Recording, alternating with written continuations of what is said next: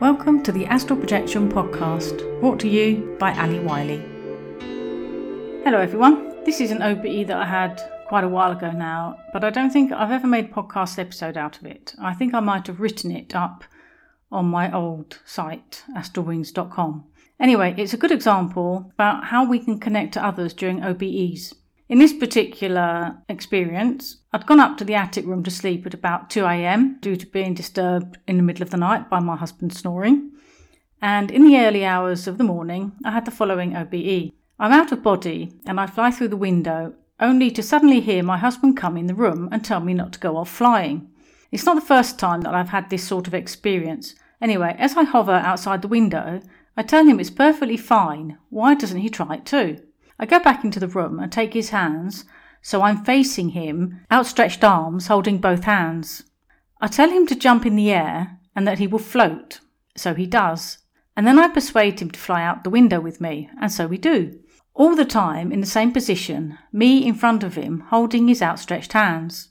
I say, "There, that's not so bad, is it?" Then I say, "Make sure you remember this in the morning." I keep emphasising, "Remember this in the morning, remember this in the morning." So in the morning, while having breakfast, I asked him if he'd had any dreams the night before. And then he suddenly became enthusiastic as he recounted a dream he had. The outline of the dream is this.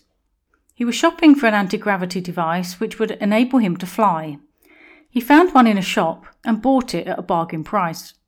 The device consisted of a piece of wood that you held out in front, using both hands. As he demonstrated the position, I saw that it was exactly the same position as we'd used in my OBE. He said he used the device first to float and then to fly. So his mind had interpreted our flying OBE into a dream about an anti-gravity device. Now I've been called a lot of things, but an anti-gravity device is a new one. Well, I suppose ali does mean wings in Italian, so in a way it's quite suitable. This isn't the first time I've met my husband out of body, but this is the first time he's actually remembered something similar to what happened. Often I'm usually flying off out of the house, trying to persuade him that he can fly too. This experience has implications also regarding how we can help people even when we are asleep. And I'm not talking about helping people having out-of-body experiences, but rather by giving people support. Of course, with family, the connection is very strong, so probably it's easier to have an influence. Same with close friends. However, this doesn't mean helping others is not impossible, given that we have their permission. The best way when out of body is to ask your higher self the best way to help someone with whatever problem they have. You may get shown something in a kind of vision.